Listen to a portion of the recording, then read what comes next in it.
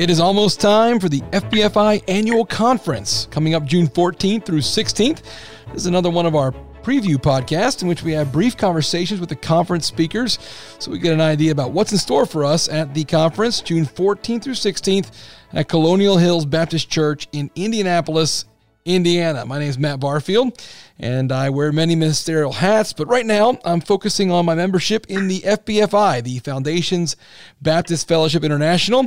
Grateful that we have such a historic and impactful fellowship to be a part of, and very exciting to think about this upcoming conference. It's the 100th meeting of the FBFI Annual Fellowship. COVID changed plans for 2020, but that only makes this upcoming conference all the sweeter for having been delayed a year. I'm on the phone right now with Dr. Craig Hartman in Israel. Dr. Hartman, thank you for joining us. Could you give us a quick update about your situation in Israel right now? Sure. Thanks for having me. It's a pleasure to be with you on this podcast, and certainly a joy to be part of the upcoming conference. I'm currently in Israel. I'll be returning to the States just a few days before the conference. I certainly didn't expect an uprising to happen when we were here. And it took us quite an effort to actually get into the country, but we were able to get in. And not long after we arrived, the uprising took place. Rockets started falling into Israel, targeted in Tel Aviv, primarily this time around. And it's been rather unsettling, to say the least.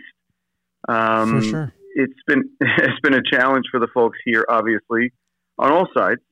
But it's been especially interesting to see what has happened. I mean, a couple of things were different this time than in the past.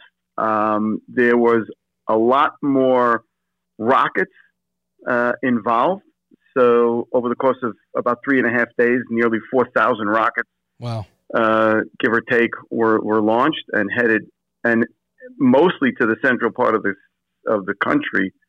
In the past, there have been most of the rockets have focused in the south, with some reaching a little bit north and some reaching the northern parts from Syria or Lebanon. Here you had Gaza originated rockets heading toward Tel Aviv, which in great numbers. So the number of rockets in clusters was more than in the past. And internal rioting in certain parts of Israel were happening, which is also new. Although, I will say this, some of the reports of riots were a bit overstated, and it's unclear as to how that all happened, but there were a few riots, a few reactions, Jews against Arabs, Arabs against Jews, and they're bad. Even one would be bad, but they weren't quite as many as what the Western press was indicating. But these are the two sort of new things: the Sure. number of bombs, of rockets, and the internal stuff. But it's an indication of the fact that these folks have been busy for a while, and they weren't sitting around during COVID, were they? No, and, indeed.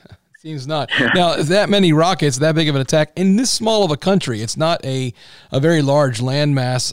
We trust that your particular area was left undisturbed a little bit, or how did you guys personally go through this?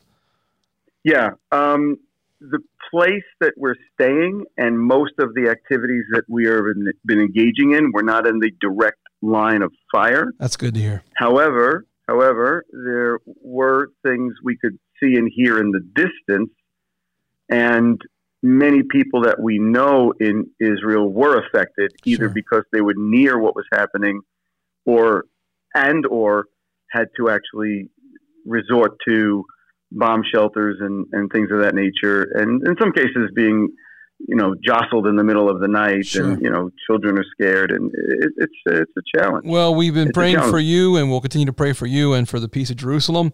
The Lord will bless that land and indeed restore it to calm. Let me just back up a step for those who might not know you very well yet. You practiced law as an attorney and worked in a international law before accepting Christ as your Savior, Messiah, and you're currently serving as the assistant pastor of the Bethel Baptist Fellowship in Brooklyn, as well as the founder and director of Shalom Ministries, an outreach to Jewish people. You have a book, Through Jewish Eyes, exploring the Jewish roots of Christianity. So there's a little bit of background for those that are maybe unfamiliar with you. But for this upcoming conference, you're preparing to share something about your extended time in Israel regarding the different aspects of prophecy or law or history. So what's your current burden? What's going on in your heart and mind right now? And what can we look forward to at the conference? Well, in the conference, obviously, we're talking about understanding our time in the conference. Sure. And certainly the things that are going on in the Middle East are a microcosm, if you will, of what's going on in the world. I mean, you've got this tiny little country that seems to be on the front page of the news, and the way countries in the world are dealing with Israel, pro or con, the changes that have taken place in America toward Israel, for example.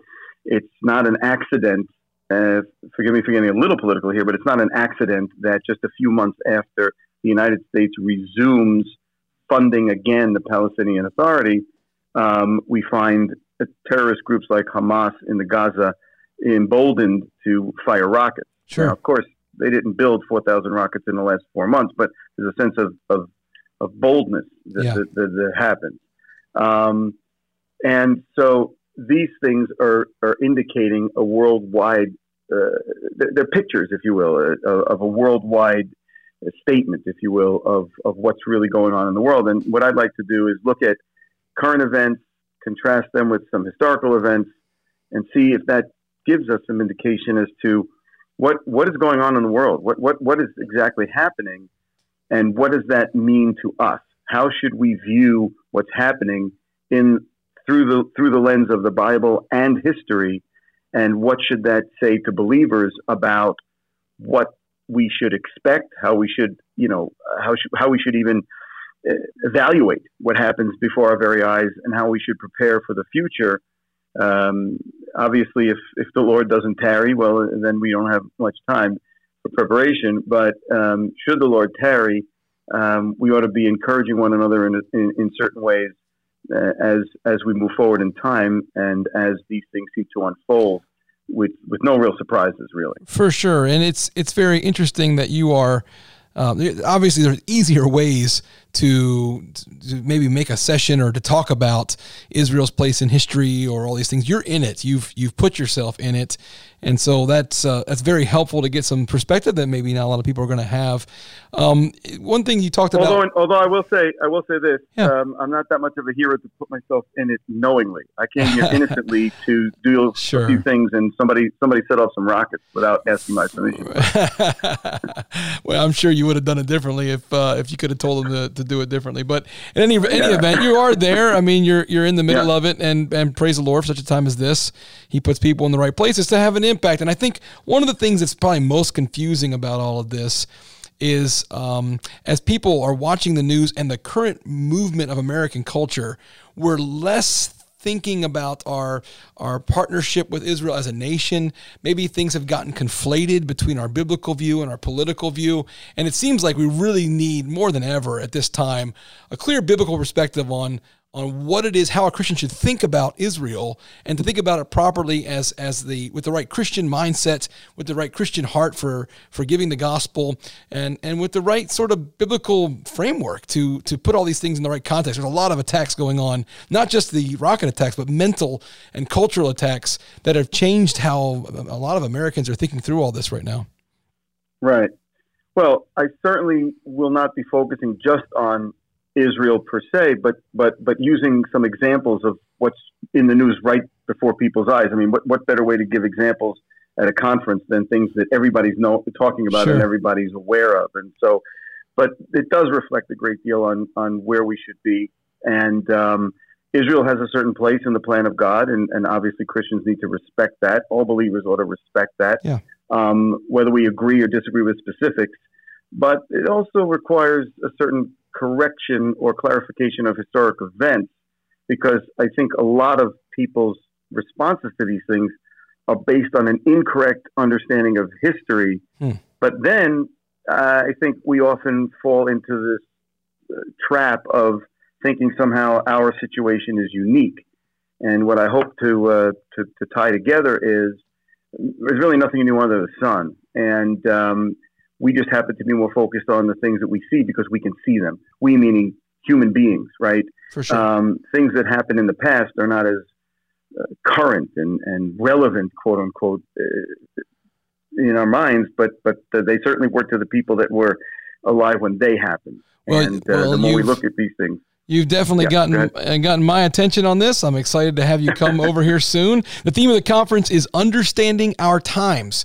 For more information about it, you can go to fbfiannualfellowship.org. That's fbfiannualfellowship.org. And Dr. Craig Hartman will be looking forward to having you here in Indianapolis in just a few weeks. It'll be my joy. Looking forward to seeing you too. Take care.